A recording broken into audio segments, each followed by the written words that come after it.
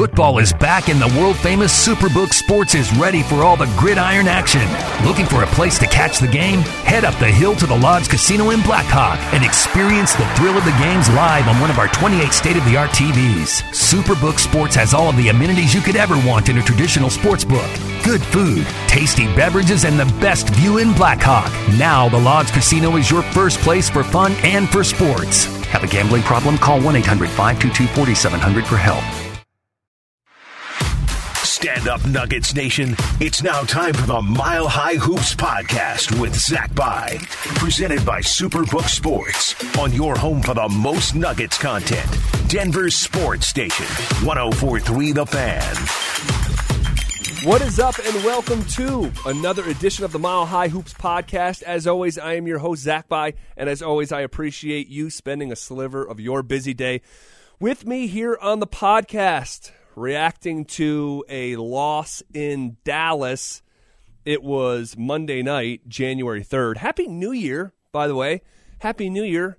Here's cheers to hoping that the Denver Nuggets have better luck in 2022 than what came their way in 2021.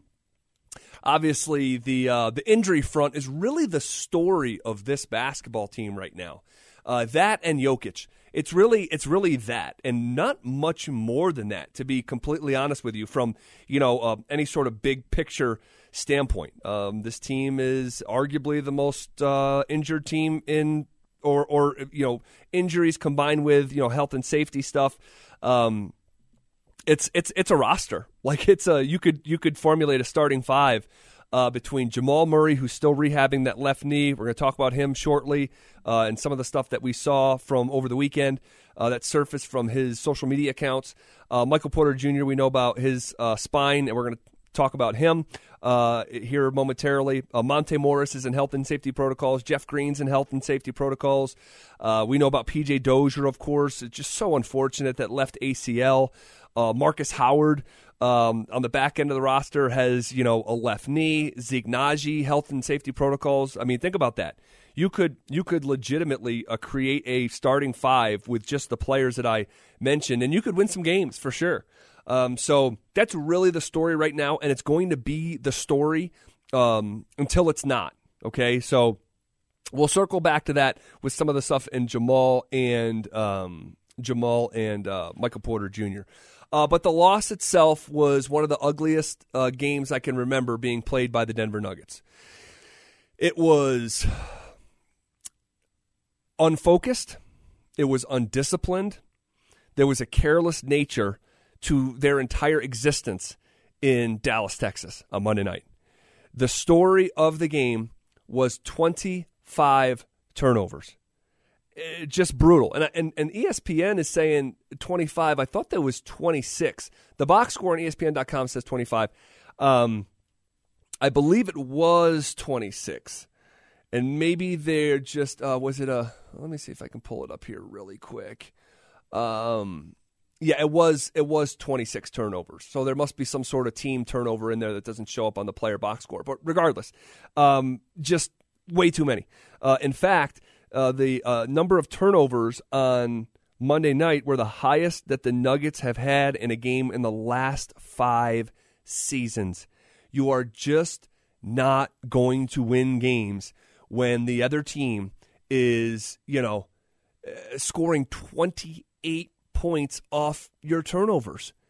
Think about that. The Mavericks scored 103 points, and over a quarter of them were off the Denver Nuggets turnovers. You're just simply not going to win games. There's nothing else to really break down about it. You go through, guy by guy. I guess you can start with Will Barton, who was very careless with the basketball. 7 turnovers for him alone.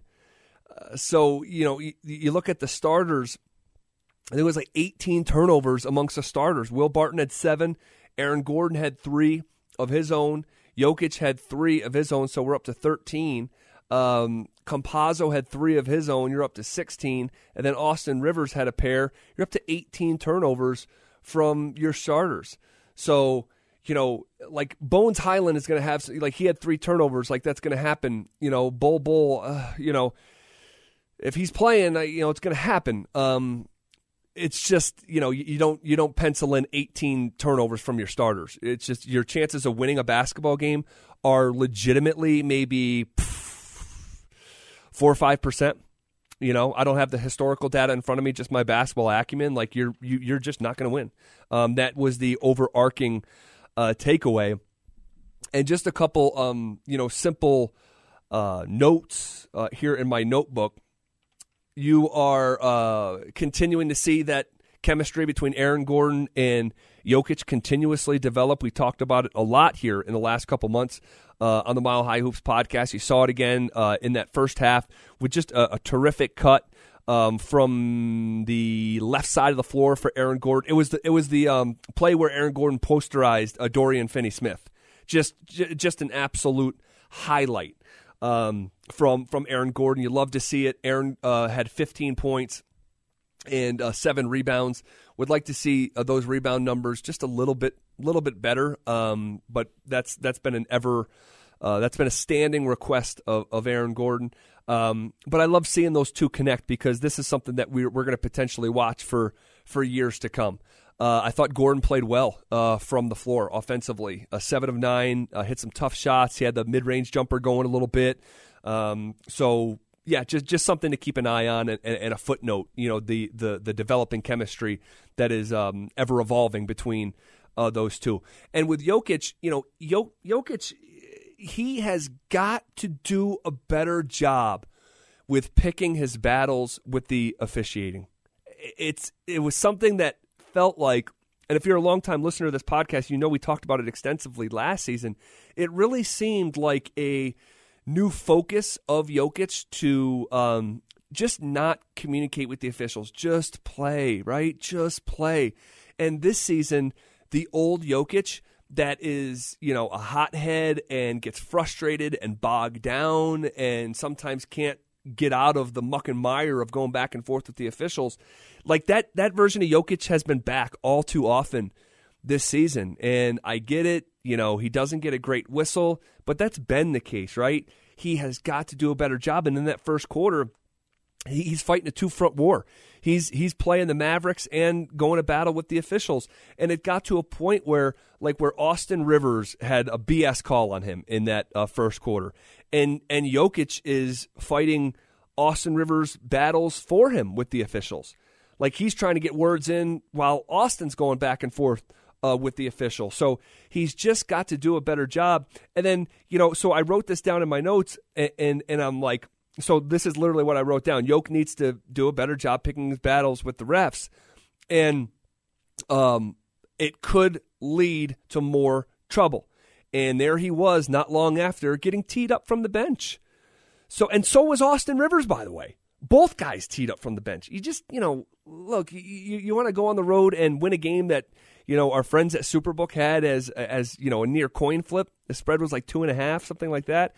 You have to avoid those potholes within a basketball game. And he's far enough in his career where he knows better by now. So I hope he can get back to the previous season and just keeping his head down. You control what you can control, right? It's all the same adages, but it doesn't mean that those same adages are any less true because you hear them in the form of coach speak often. So, God, I have it in my notes here. Couldn't be a bigger fan of Jalen Brunson. Pretty sure the last time that these two teams played, I was like waxing poetic about Jalen Brunson as well.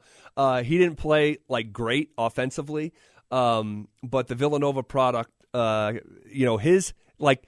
There's certain skills within the game of basketball that don't get emphasized enough, and Jalen Brunson's ability to get in front of a downhill offensive player and take charges, it's a real skill. I think they said he was 6th in the league at taking charges, and he took 2 of them on Austin Rivers. And it's just something that, I don't even know if kids practice that anymore. I know coming up I used to, but less and less as the higher you go in levels. Jalen Brunson, he is just really, really good at that. I think they said he's taken like 26 charges on the year. Like, wow, you're taking a charge a night. It's not fun to take a charge, but he does it really, really well. I thought there was a couple moments in the game that kind of not define the game, but they were like moments within the game that they felt big. Bol getting, stuffed at the rim where he's like 13 feet above the basket, what it felt like. And just that his arms are so long. And you have, it was Marquise Christ from UW, if I'm not mistaken, Washington kid, coming just skying above the rim and blocking that shot. And the place goes crazy, but the Nuggets retain the possession. And Bol, it gets the ball back in the deep left corner. If you're looking at the basket, deep left corner, and he's out of bounds, right? And that happened in one flow of one single possession, and it was just like, ugh. That was one of them. The other one was when Powell plucked Jokic at midcourt and went in for the layup. Again, no single play in a basketball game is going to tilt the court totally one way typically. But I thought those two moments were low key big moments for an energy standpoint for that team and in that building. I also have in here in my notes that the Nuggets' body language sucked on Monday night. I mean, it was bad, and it starts with Jokic. It starts with Nikola Jokic. You don't have your coach there, right? Popeye Jones, trying as best as he can to make it happen. That's when your leader needs to step up, and I thought Jokic was, distracted for some of the reasons that we just talked about. And you look on paper, Jokic went 11 of 18, 16 rebounds, 27 points. Again, he played well. He didn't play bad, but it didn't feel like the same impact. And I thought that some of that negative body language, it trickles down to the Austin Rivers and the Facu Campazzos of the world. So I just thought collectively in that department, really low marks. In that first quarter, this was the tone setter. 2 of 10 from 3, 7 of 14 this was the first half, not the first quarter. 2 of 10 from 3, 7 of 14 from the free throw line, 50% guys from the free throw line. And that's because they made their last 2. They started 5 of 12 from the stripe. You just can't tell me that is a completely focused effort there. It's just not ideal, right? 13 turnovers in the first half. It's just way too much. Way too much. Oh, and then on top of it all, Cancar goes in there and he rolls his ankle on a freaking closeout. It's just the hits keep on coming. This is, Cancar's played pretty well lately. Double figures in a handful of games, like Houston over the weekend on Saturday, and against Charlotte, if I'm not mistaken. So he's getting minutes, has been playing pretty well. So that was unfortunate. Just like add it to the pile at this point. So and then by the way, give you some of the numbers from the first half. In the fourth quarter, with 2 minutes left, I stopped taking notes because both benches emptied. But they didn't make a three. They didn't make a three in the first 10 minutes of the fourth quarter. 0 for 5 from 3. So and then I saw at about that 2 minute mark when the Nuggets and Mavs emptied their benches. I saw that tweet from Harrison Wind of DNVR, who's joined this podcast a few times, and he'll be back at a certain point. That the Nuggets only made 2 baskets, 2 in the 11 minutes that Jokic was off the floor. That's a microcosm of the Denver Nuggets season so far. So just not a great outing at all. Got to take care of the basketball. If you don't take care of the basketball gods aren't going to take care of you. 26 turnovers, the most in a Nuggets game in 5 seasons. All right, that loss aside, that sent the Nuggets to 18-17 and still over 500 there. I wanted to get to some of Nikola Jokic's comments. He was asked about what he admires about Dirk Nowitzki after the game, and I know it fired up a lot of Nuggets Nation when he said, quote, he's one of the few guys that played for one team for their whole career. I really, really admire him for that. He didn't abandon the team, end quote. And I know that That would be great for any fan base to hear, but especially here in Denver, the way that it's gone. You think of Carmelo Anthony and the way that ended, and obviously it's hard for a lot of Nuggets fans to forget, let alone forgive. So to hear your alpha, your MVP, admire a characteristic about Dirk Nowitzki in that way, it almost felt like a secure blanket, Dad's not going anywhere. Dad loves being here. Dad loves being home. And I think you're fair to be fired up about that. Now, is that new? I could argue it's not, because he's told you in as many ways that he wants to be here forever. But he told you in a new way that felt different, and I think that's cool. That's great. It's awesome. If you're able to watch Nikola Jokic in a Nuggets uniform for the next decade, you can use your imagination. Is there another MVP? Is there multiple MVPs? Is there a championship, a finals appearance?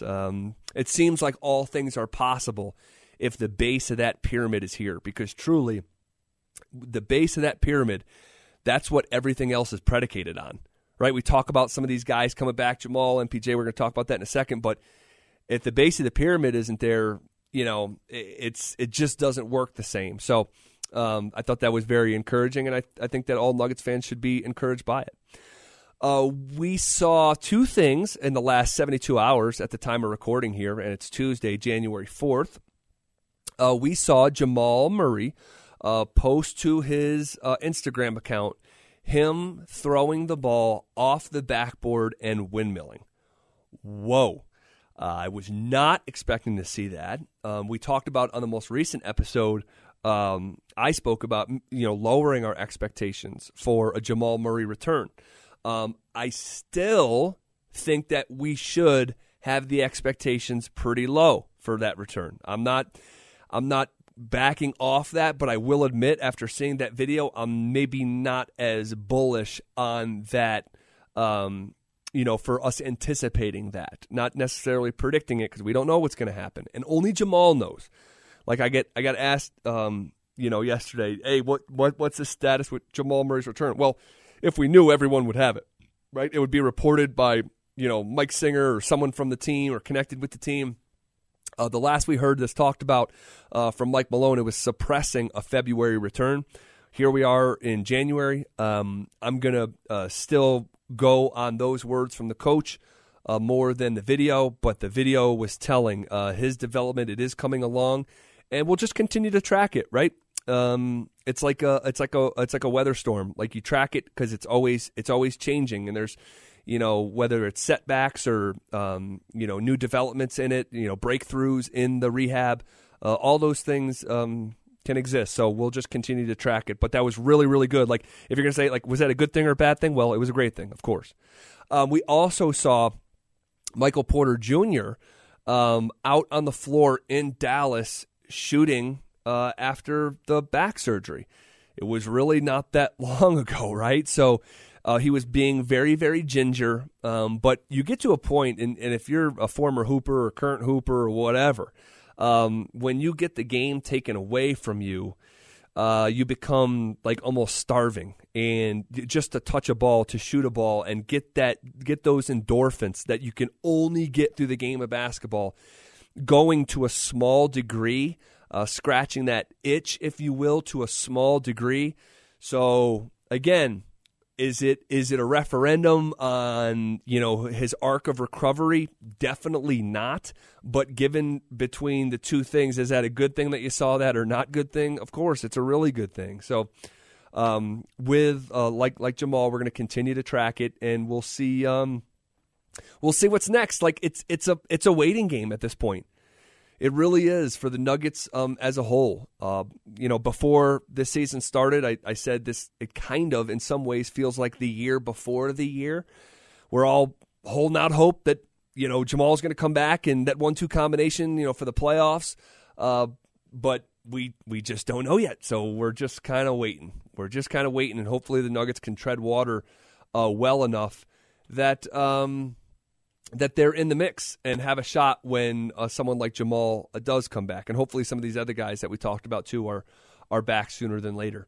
The Nuggets at the time of recording are still smack dab right in that 5th seed at 18-17 record, with the Mavs right on their heels, and just a few games behind the Memphis Grizzlies, who are coming off a really awesome win against the Nets. Grizzlies are good, guys. 24-14, 10 games above 500. They've won 5 consecutive games. Winning a game like that in Brooklyn, Ja Morant putting his name front and center for all types of conversations on the national shows, and he had 36 points, and he was just tremendous. So if you haven't seen that Grizzlies team, check them out. They're good, they're tough, and they have great young talent, and they're going to be formidable for years to come, especially if Ja Morant's arc keeps on heading with the same trajectory. So for that team to be 11-6 away from Memphis, think about that. You're nearly 2-to-1 a win-loss ratio away from home. So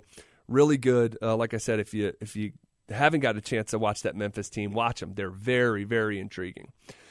In terms of what is next for the Denver Nuggets, they have the Utah Jazz right around the corner from now. As I mentioned, I'm recording on Tuesday, January 4th. That game against Utah is Wednesday, the 5th, and that puppy is on ESPN. That is 8. That's the late game. All right, so you got to stay up a little bit. But that is the second half of a doubleheader on ESPN. So everyone will get to watch. And by the way, and I think I mentioned this, but it does sounds like, no guarantees, that things are moving in the right direction with reconciling the whole Comcast saga. That is really unforgivable for both sides. The fact that an MVP season happened in Denver, Colorado, and more than half the metro couldn't watch it is such a shame, and you'll never be able to put that toothpaste back in that tube. But hopefully, Jokic can do it again at a certain point over the next decade, and everyone gets to enjoy it the way that they should. So that's good news on that front that we've been dealing with for 3 seasons now. So hopefully it's coming to an end, and it comes to an end this season. And it sounds like it could very well be headed in that direction. All right, guys, thank you for being with me here today. As I say oftentimes at the end of these podcasts, please share it with your friends. Like, subscribe. It always means a great deal to me. And our title sponsor, Superbook. Can't appreciate those guys enough. All right, we'll leave it there for now, and you already know that whatever happens on Wednesday night against the Utah Jazz on national television, we'll be talking about it right here on the Mile High Hoops podcast. Football is back, and the world-famous Superbook Sports is ready for all the gridiron action. Looking for a place to catch the game? Head up the hill to the Lodge Casino in Blackhawk and experience the thrill of the games live on one of our 28 state-of-the-art TVs. Superbook Sports has all of the amenities you could ever want in a traditional sports book. Good food, tasty beverages, and the best view in Blackhawk. Now the Lodge Casino is your first place for fun and for sports. Have a gambling problem? Call 1-800-522-4700 for help.